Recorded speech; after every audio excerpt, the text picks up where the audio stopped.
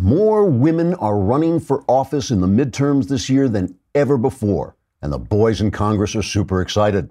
As one congressman put it, quote, hot diggity dog, fresh meat, crack me a beer and bring 'em on, unquote.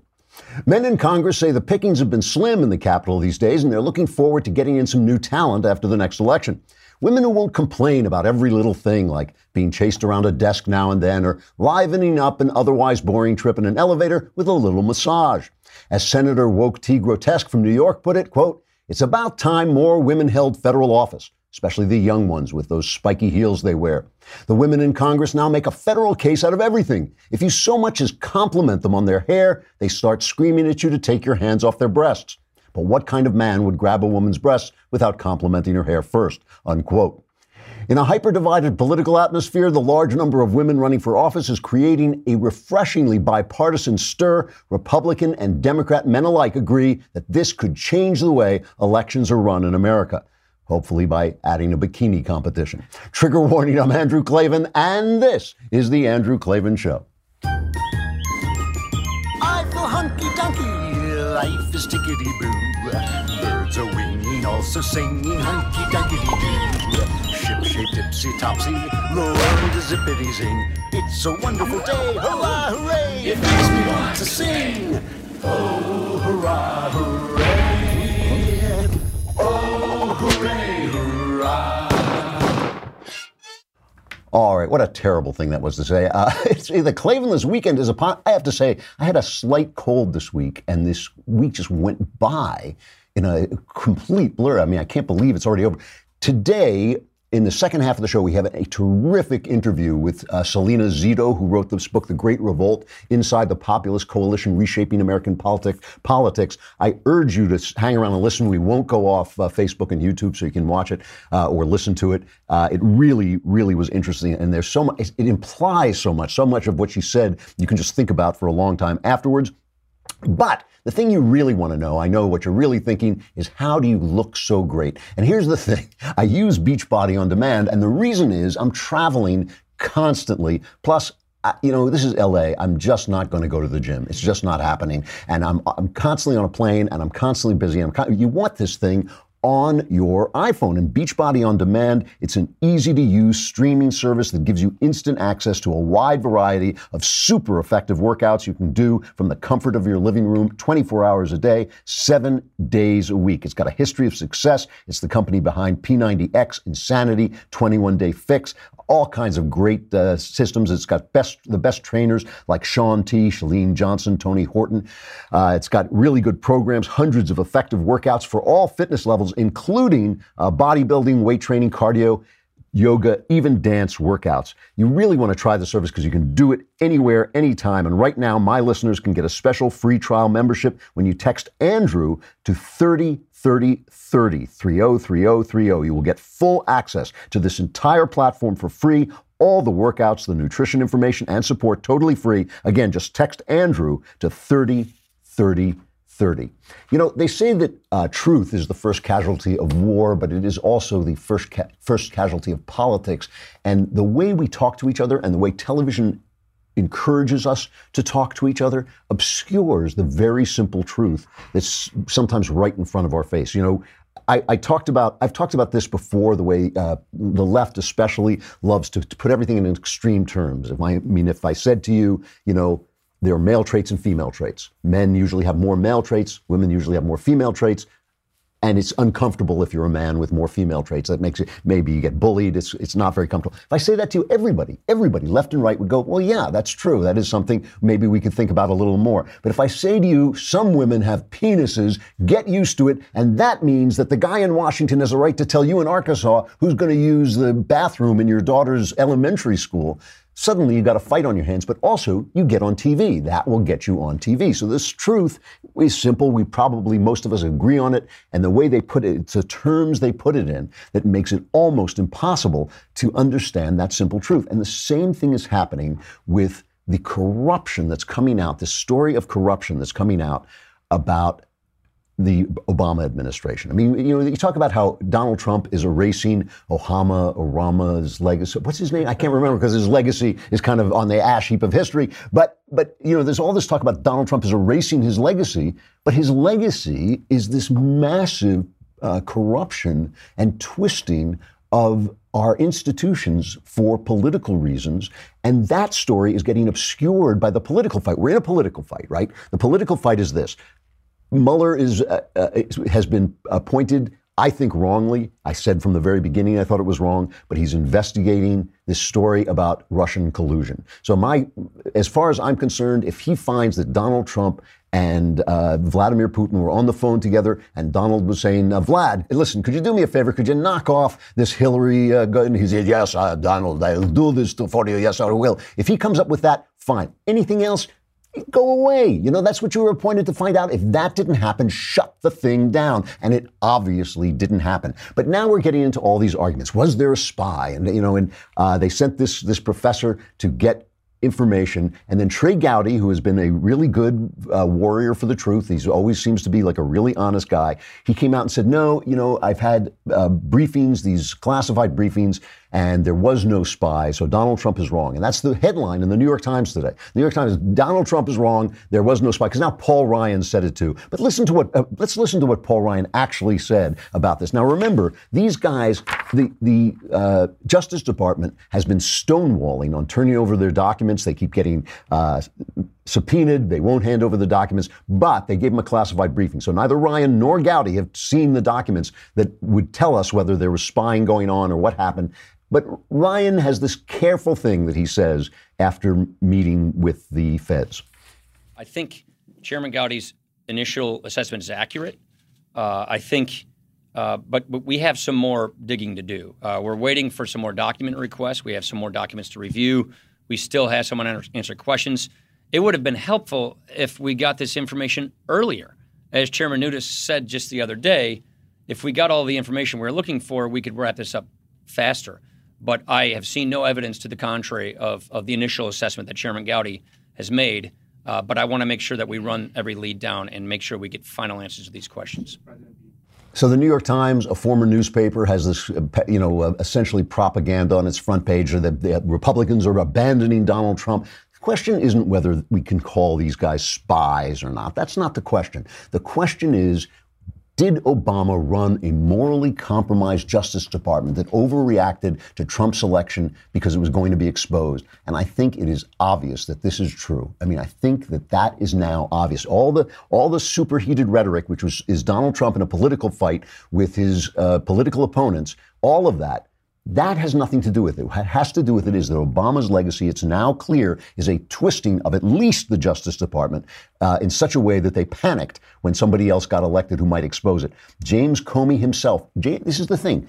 Almost everything James Comey did, he excused by saying he couldn't trust Loretta Lynch. She was meeting with Bill Clinton, so he had to come out and go public about his investigation. And now we've got the second in command, who later became, for a brief period, the head of the FBI, Andrew McCabe, and he's trying to cut an immunity deal. Or, he says, he's going to have to plead the Fifth Amendment, okay? So this is like we've now got the FBI and the Justice Department holed up in a log cabin in the woods with the police surrounding going, come out now, or we'll never come out, coppers. We're going to kill you. We're going to shoot our way out. It's like we've got the guys who are supposed to uphold the law are looking for an immunity deal so they don't have to plead the Fifth. Here's what's happening. We've got this Inspector General report coming out. And all the Inspector General report is about the Clinton email investigation and how it was run. So it's not going to come out and expose everything about everything.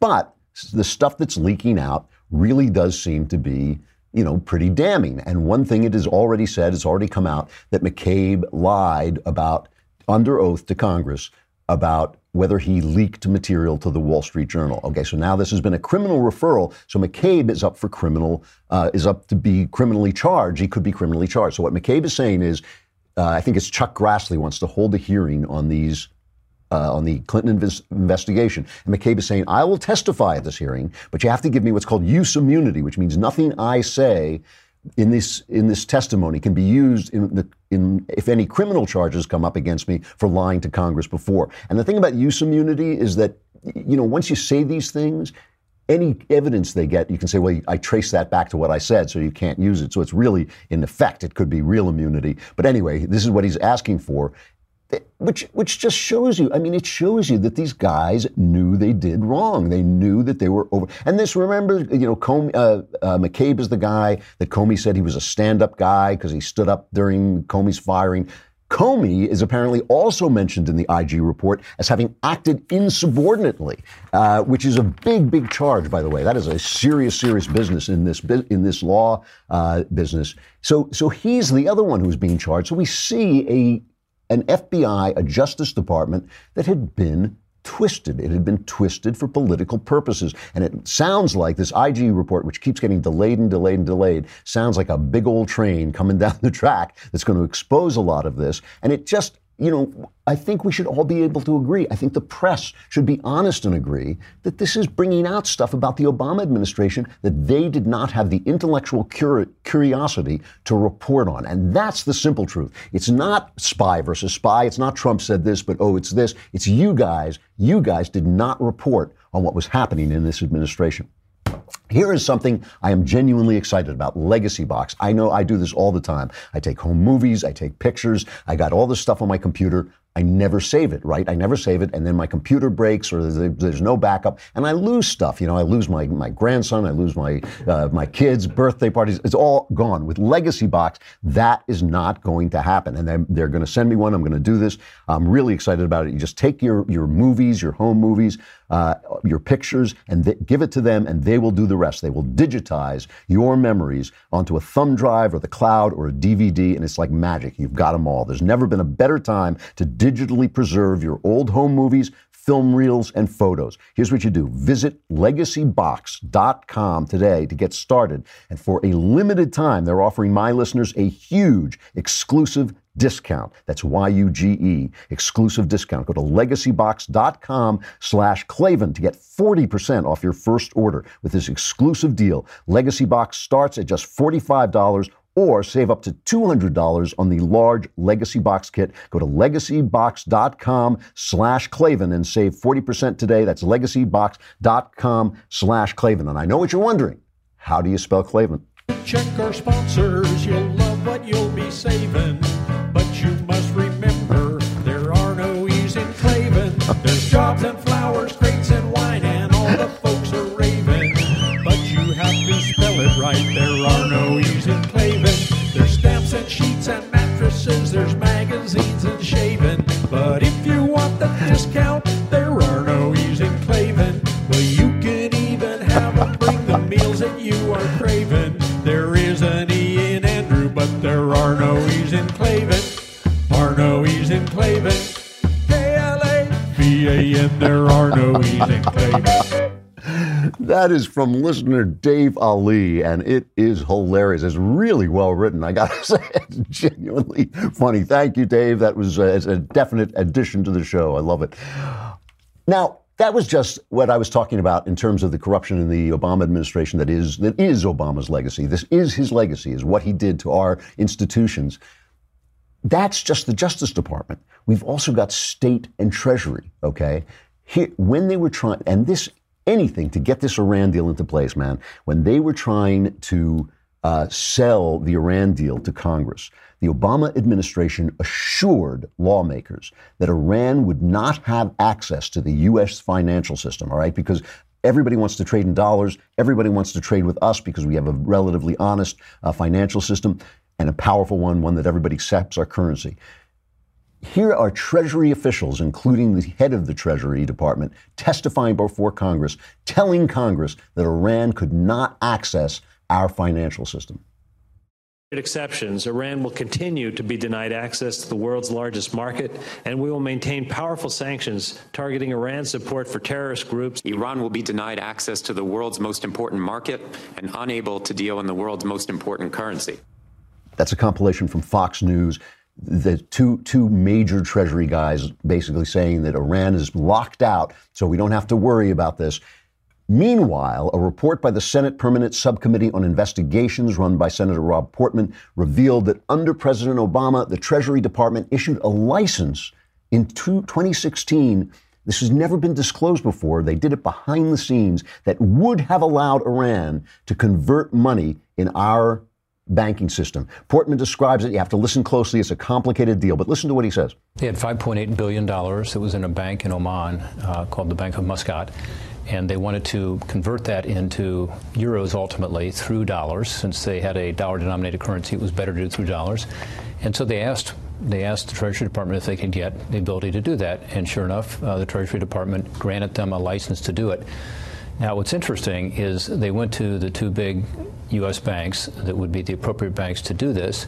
Both banks said, no, we want nothing to do with this. This is wrong. In other words, the reputational risk and the legal risk was too high.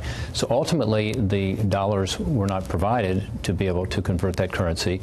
And over time, they converted it to euros, as we understand it, in small amounts in Europe, much less efficiently. But the point is, at that time, the administration was saying, we're not allowing the U.S. financial system to be used. We're not allowing the dollar to be used. We're keeping all of our sanctions in place. Only the secondary sanctions on others are we allowing the Iranians to have access to, when in fact, they were granting this license. So it's just wrong. The amazing thing about this, I mean, the amazing part of the story. So Iran wanted to trade its money, in for American dollars that it could use. And what's amazing is the Obama administration secretly, while lying to Congress about it, said, yeah, go ahead and do that. You can go ahead. We give you a license to do that.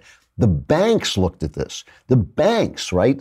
The most practical people in America looked at this and said, that's wrong. We're not going to do that. So they didn't do it. They didn't do it, but the Obama administration lied about it. I mean, meanwhile, by the way, John Kerry, Secretary of State, was traveling around Europe saying to people, hey, you can trade with Iran. It's okay. He was basically telling them to bust the sanctions. I mean, and this is, remember, to the chief funder of terrorism throughout the world, certainly throughout the region. This is a rogue state that they thought they had this theory, another one of Obama's academic theories, that if they were nice to Iran, they would join the community of nations. Well, baloney. I mean, they've already restarted their nuclear program, showing that it was already underway. I mean, all they're doing is publicizing it. So this is an image of a lawless administration, and we can argue, oh, Trump said spy. Was it really a spy? We can argue when the investigation started. We can argue where the violations were. But the Obama administration clearly acted dishonestly throughout. Its entire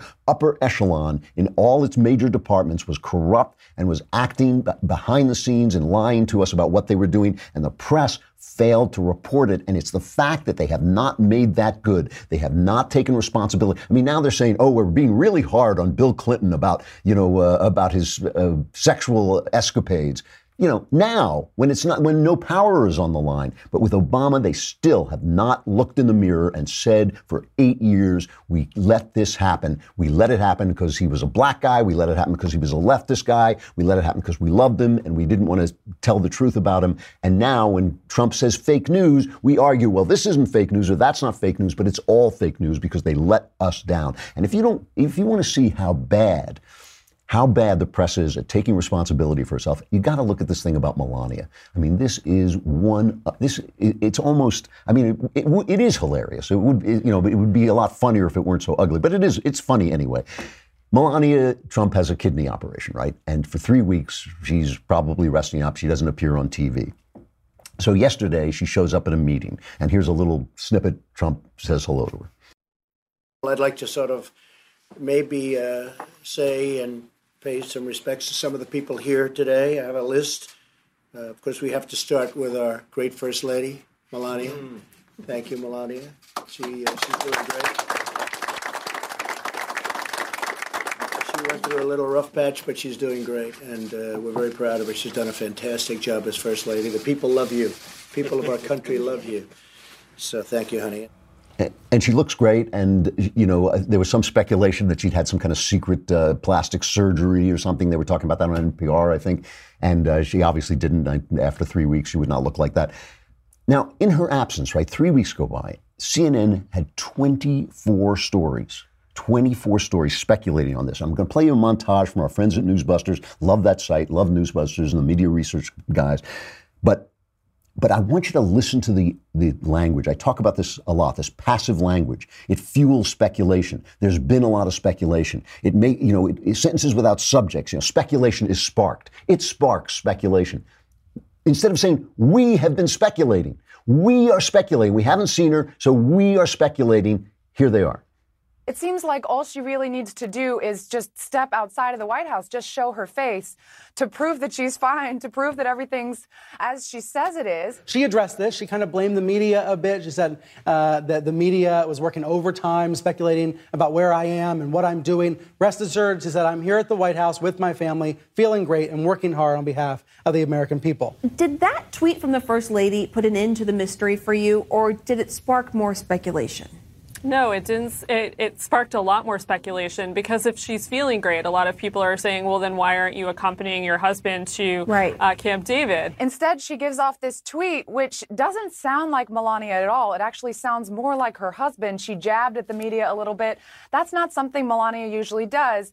And so instead of ending the speculation and putting out the fire, it just kind of fanned the flames. And First Lady Melania Trump has not been seen in public for weeks, not since she had a kidney procedure. We're told she will be at a White House event tonight, but we won't see her. The event is closed to the press. It sparks speculation, not I'm speculating about this. That was relatively responsible. Listen to this. Here is a tweet from a Rolling Stone senior writer, Jamil Smith. I wish that I didn't suspect that the prolonged, poorly explained public absence of Melania Trump could be about concealing abuse. I wish that it was a ludicrous prospect. I wish that the POTUS wasn't a man with a history of abusing women, including those to whom he is married, which, by the way, is rumor and hearsay.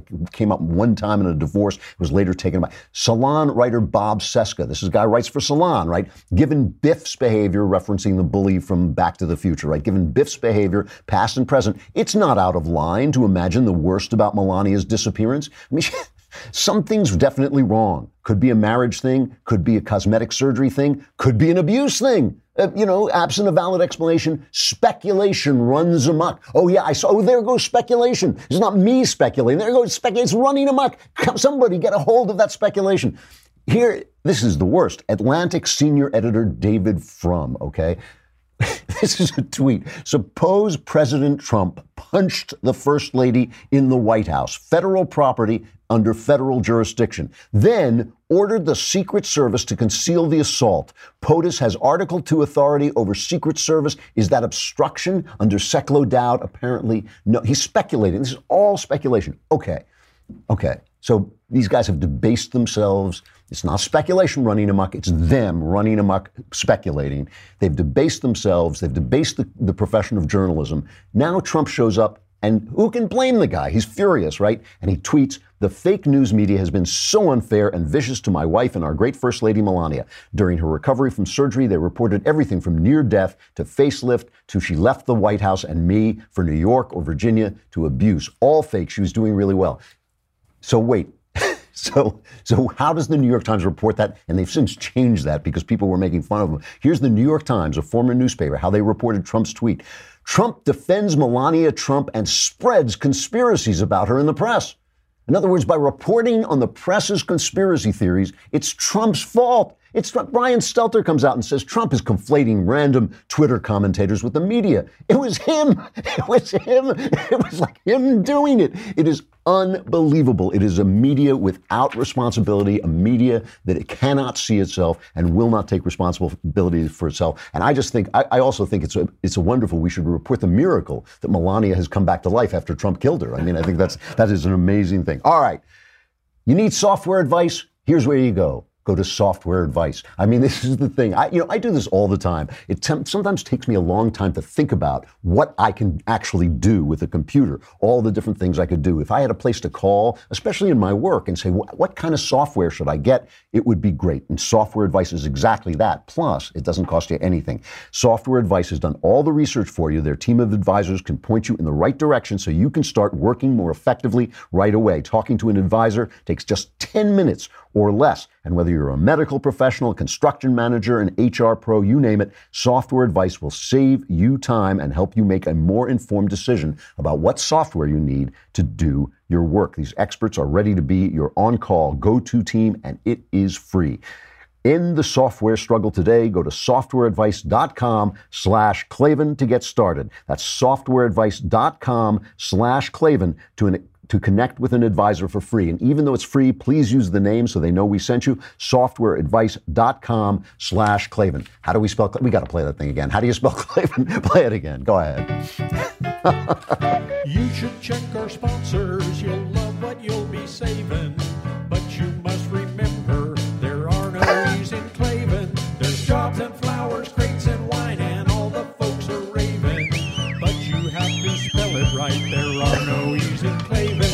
There's stamps and sheets and mattresses. There's magazines and shaving. But if you want the discount, there are no E's in Klavan. Well, you can even have them bring the meals that you are craving. There is an E in Andrew, but there are no E's in Klavan. Are no E's in Klavan. K-L-A-V-A-N, there are no E's in Klavan. I couldn't help it. I'm sorry. That was Dave Ali. Thanks, Dave. That was really funny. More great news for our podcast listeners. Hey, listen, before I go into this, we've got a great interview with Salena Zito coming up. We're going to stay on Facebook and YouTube so you can listen to it, but you should subscribe anyway. Don't be so cheap. It's a lousy $10 a month or $100 for the entire year. But listen to this interview. It really is great. But more great news for our podcast listeners. The Andrew Klavan Show, along with our other Daily Wire podcast, is now available on Amazon Alexa and the Google Home device. With a simple voice command, you can play the melodious tones of my voice, all while you fold the laundry or do the other disgusting chores that you have to do while you're listening to our show. Even listening to our show may be one of them. But you have to activate the show first. What you do is you go with Alexa, you have to enable the skill, like adding an app. You say, Alexa, enable the Andrew Klavan Show skill. And she'll say, no, don't make me do it. And you say, yes, Alexa, enable the Andrew Klavan. Then you can tell her to play or open by saying, Alexa, play the Andrew Klavan Show. Google doesn't need to be added by a user, but you have to speak very clearly for her to understand. Just say a command like, okay, Google, talk to the Andrew Klavan Show or speak to the Andrew Klavan Show, and it will play. Now your device should be able to play my podcast to the delight of you, your small children, your pets, and even the insects in your bathroom. If you need to review these directions, check out the pinned posts on Daily Wire Twitter and Daily Wire Facebook. And while you're doing this will make it all the easier. Can they also listen to the Father's Day special? Who knows? I don't know, but you can listen to it here. Get ready. We've got a special treat for our audience in honor of Father's Day. This is on Tuesday, June 12th at 7 p.m. Eastern. The God King of the Daily Wire himself, Jeremy Boring, will come down from the mountain, lightning bolts in hand, and will host a roundtable discussion with Ben Shapiro, me, and Michael Knowles. And we'll discuss what fatherhood means, why fathers matter, and how fatherhood will stand up to an increasingly anti-male culture. Subscribers will even be able to write in live questions for us at dailywire.com. That's this Tuesday, June 12th at 7 p.m. Eastern, 4 p.m. Pacific. You can find our special live stream on Facebook and YouTube. Do not miss it. All right, let us get to this terrific interview. Salena Zito is the co-author with Brad Todd of The Great Revolt Inside the Populist Coalition Reshaping American Politics, which attempts to explain if Donald Trump's election was a fluke or whether it represented a fundamental shift in the electorate. She's also a reporter and columnist for the Washington Examiner, a CNN contributor, and an award-winning columnist for the New York Post. She won the award the day we did this interview. Listen up. Great interview with Salena Zito. Salena Zito, thank you so much for coming on. Thank you so much for having me. And congratulations on winning the New York State Associated Press Award for your columns in the New York Post. That's great. That was quite an honor. And for someone who lives in Pittsburgh, it was really even doubly an honor. So let's talk about the Great Revolt Inside the Populist Coalition Reshaping American Politics. First, let's start with this. Why did everybody get this so wrong? Why did the press get Trump's victory so wrong? Well, I think it happened for a couple of reasons. First of all, I think what gave me the advantage in understanding why it could happen was because of my geography. I don't live in New York. I don't live in Washington. And when I cover national politics, my base, my base camp is Pittsburgh. And so I have, geography in my hand as a tool because, I can, be able to talk to the people in the areas where they live who were going to make the difference. So we're talking about Pennsylvania, Ohio, Michigan, Wisconsin, all of those sort of instrumental areas. And when you live here, you understand the people better, and when you live outside the Beltway, I know we don't like to say that things are different, but they are. It's a different pace. It's a different way of life. It's having different values. And so I was able to understand a change was coming, probably because this is where I live. And the other thing is how I approach reporting. I don't fly somewhere. I don't parachute in. If I'm going to cover a town or a region or even a rally, I always take a back road. I never take the turnpike either, or an interstate, and I usually stay in a town for a couple of days, and stay in a bed and breakfast. So the first person I meet is a small, business person. So that gives me a different sort of perspective than parachuting in. Sometimes I think when you parachute in, it sort of dulls your instincts because you're on such a limited time. You tend to go for the shiny object instead of what is the regular or what is the norm. I could do an entire interview with you about what you just said and what it says about our journalistic community, but I do want to move on because I think you're pointing to everything in a way that's wrong with our journalism in the country. But what you saw, what basically everybody was looking at, they were looking at Trump. They were looking at all his flaws and all his techniques and all this. But what you saw was a realignment, a political realignment on the ground. Can you describe what that realignment was? Yeah, so you hit the nail on the head. This election was not about Donald Trump. And that's what most journalists and most academics and most pundits were focusing on. He was just sort of the result of it, but he wasn't the cause of it. This has been going on since 2006. I've been warning that the potential existed since those first midterm elections in 2006 when the Democrats won, because they won by running moderate Democrats, pro-life, pro-gun for the most part, who were really in touch with their community. And I remember writing at the time, if we do this back and forth, we're going to have a populist election in 10 years. I was off by a year, so it wasn't bad. And that's exactly what happened. We swung in 2006 to the Democrats, but people thought it's because people like Democrats more. No, they didn't like them more. They just like Republicans less. Same in 2010 in those midterms, where we swung back and we voted in the Republicans, and then swung some more in 2014. And in between those great big wave elections, two important things happened. We had a huge recession, and we also had a technological sort of industrial revolution. Those are all indicators that something is amiss. Something is upending the electorate. There is an instability. And you just sort of counter that with seeing that the people that make all the decisions in our culture, I'm not just talking about government, I'm also talking about sports and Hollywood and, even the large political parties and government, they had sort of lost touch with the people that they serve and or who buy their goods. And because of that, this sort of populism against all things big, which that is the modern definition of populism, a healthy skepticism against all things big. And so all those forces were realigning these parties every couple of years, but nobody was really watching that because it was so incremental. Take Pennsylvania in particular. Between 1996 and 2016, or 2012, I should say, Pennsylvania became 0.4 more Republican every 4 years in every 4 presidential races. So Bill Clinton won 28 counties in 1996. Barack Obama, he won 13. But nobody paid attention to this thing that was happening.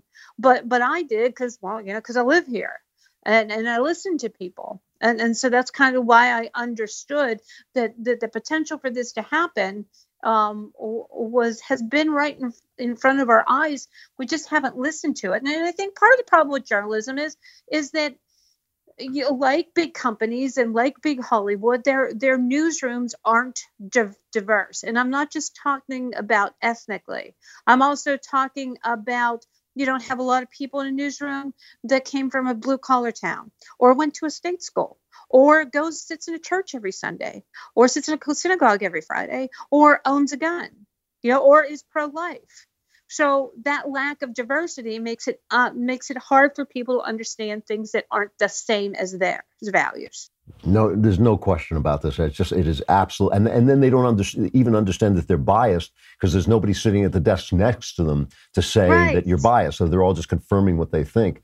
Right. And that's the problem in everything in our society. The other day, John Boehner was asked about the Republican Party, and he said something to the effect of the Republican Party is gone. It's taking a nap. What we've got is the Trump Party. And I thought, well, is the Republican Party taking a nap, or is it being transformed? Is it being changed to meet this new coalition that you're talking about? If you could describe philosophically for a moment, you're talking about cultural things, you're talking about a cultural sense of things, but is there a platform that this new coalition wants?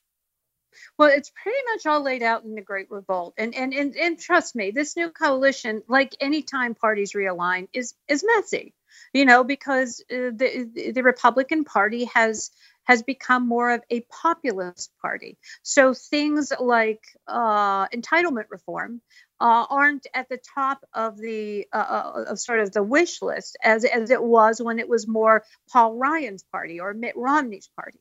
And they've inherited a lot of broadly different voters who are conservative but aren't necessarily Republican. So there's going to be some growing pains. The voter that the Republican Party may shed would be the affluent suburban voter. I'm not convinced of that because they're getting a lot of what they want anyways, despite not particularly caring for Trump. But that's probably their sort of weakest voter out of all the archetypes that are outlined in the Great Revolt. Which, by the way, those archetypes were also confirmed with doing a poll after I did all my reporting. So it wasn't just I find these voters and this is what I think. It began with that, but Brad and I believed that it was important to back up our reporting with a extensive survey to make sure that what we found was indeed true across the board. You talk about these archetypes. You talk about the silent suburban mom and King Cyrus Christians, all this. And what I want to ask is the press is repeatedly, continually making this all about race. How much do you think it was about race? I think race plays a part in both parties in a small percentage of a way. I don't think it's a determining factor. I mean, if you look at several of the archetypes in the Great Revolt, there are several families who have, adopted minority children, and are very salted by people referring them to as racist. I rarely find that is the case with a voter. I would say, maybe 2%. And I would argue that it's about the same in the Democratic Party too, but the problem is that that's sexy, right? Or that stops a conversation. When people don't want to address the fact that both parties have lost these voters, they just say, oh, it's because they're dumb and they're racist. Because they don't want the conversation to go any further, because they don't want to think about possibly their contribution into the failures of holding these voters. Right. What is a King Cyrus Christian? Those are, I found all the archetypes fascinating, but the King Cyrus Christians are up on my top, I guess, top three. So King Cyrus Christians are evangelical and Catholic voters who for years and years and years, Chamber of Commerce type moderate fiscal Republicans have been complaining about after every primary and saying, they throw out their hands and they say, oh, for goodness sakes, can't they just vote more pragmatically? Why do they have to always go with the most religious, candidate? And then we won't win. So this time they decided to be pragmatic. As Tony Perkins said in the lead up to the election, it's not about shared values, it's about shared priorities. And these voters decided that religious liberty was more important to them than him sharing the same values as they did. And I saw this early on in Iowa, where, we talked to voters and the electorate in Iowa Republican caucus is like 100% evangelical. And they would say, well, I like Ben Carson, because he's just like me, or I like Ted Cruz because he shares our values. But that Donald Trump, he's a fighter. He would go to the mattresses for us. He would take on the system. He would take on Hillary Clinton. And while they didn't pick him, he came in a darn close second. And it was my moment where I said, oh, this is over. He's going to win the nomination. Wow. I have to tell you what one of the things I've always noticed, having traveled a lot around the country, is how much more sensible and nuanced what you might call ordinary people are than pundits and politicians. I mean, it is amazing how pundits and politicians make everything black and white, but go in and talk to a guy who works in a drugstore or a gas station, and he will tell you things like that, which make perfect sense. I understand he's not a Christian, but he supports and will defend my religious liberties. Makes perfect sense. Let me ask you this. You're looking ahead at the midterms and maybe 2020. What do you see? Well, I see that the Trump coalition is completely intact. There's very few people that I have encountered that have fallen away from him. They might look. They probably 70% of them don't like his comportment, but they like the results. And they were never voting for his comportment. They were never voting for his tweets or his scandalous background. Like they already knew who this guy was. They had already made that assessment. But also, it's really interesting to me that I found people who didn't vote for him, but are stated by the way either he has been treated and or he has been covered, that they're willing to throw in for him. But in terms of the midterms, I have been saying since the very beginning, I am not convinced that the Democrats are having a blue wave, mostly because I'm not quite convinced that they will make all the right decisions in primary races. Their tendency to go the grassroots level, which is who usually shows up in a primary, tends to be more left, just as in with Republicans tends to be more right. And they've been picking the more liberal, more progressive candidates so far. Now, California, the DCCC spent a ton of money and they got the candidates they wanted, making it harder for Republicans to hold those seats in California. But again, I'm not convinced, because we aren't really measuring Republicans and independents yet. Their excitement level hasn't shown up because it's overshadowed by Democrats, because of course they're more excited. They lost. Yeah. Salena, really interesting. I just think you're a rebuke to the journalistic community, and congratulations again on your award. I hope you'll come back and talk again as the midterms come closer. Oh, thank you so much. Thanks for having me on. It's been a pleasure. Thanks a lot. So basically, she says that she got things right because she actually went out and did some reporting. There's so much in that interview that I'd like to talk about. I'm out of time now, but really, really fascinating stuff, and good for her for getting out of the house and just finding out what America thinks and not looking down on them and telling them what they should be thinking instead of asking them what they think. Stuff I like. It's stuff I like to see. Andrew Klavan likes stuff I like. That's great. Norman Young and Anthony Leonardi. The people who listen to the show are more talented than we are. They should be here. We should be listening. Really great stuff. I know I've mentioned this, but I don't think I put it on Stuff I Like. Red Sparrow is a novel by Jason Matthews, a spy novel that was made into a nude scene with Jennifer Lawrence with a movie wrapped around it. And when I went to see the movie, I really went to see the movie because I wanted to see the nakedness stuff. And it is an exploitative movie. I mean, it is like just, they just thought they could push the sex and people would go and see it. But as I was watching the movie, I thought, the plot is really good.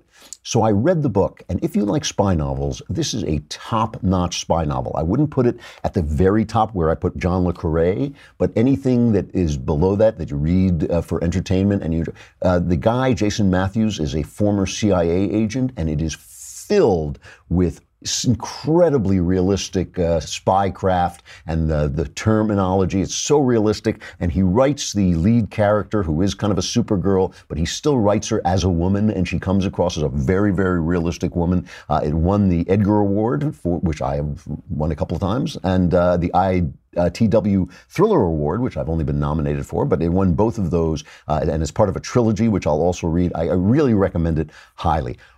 Also, before we go into the Klavanless Weekend, before I desert you in this Klavanless Weekend, we're going to play a little cut of Jesse Belvin. You know, people don't know about Jesse Belvin. He died at 27. He was on his way.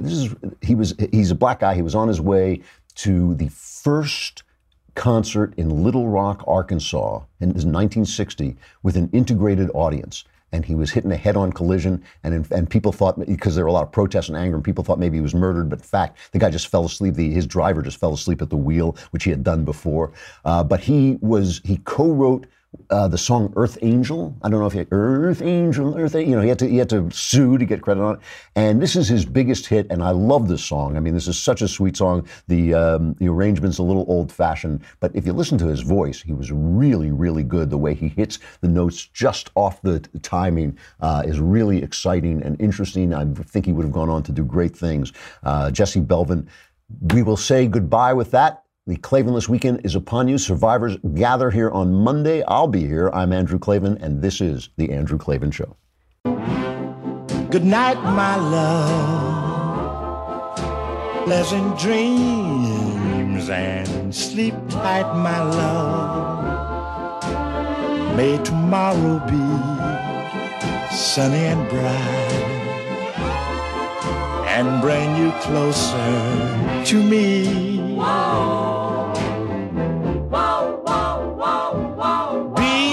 Before you go, there's just one thing I'd like to know. Is your love still warm for me, or has it grown cold?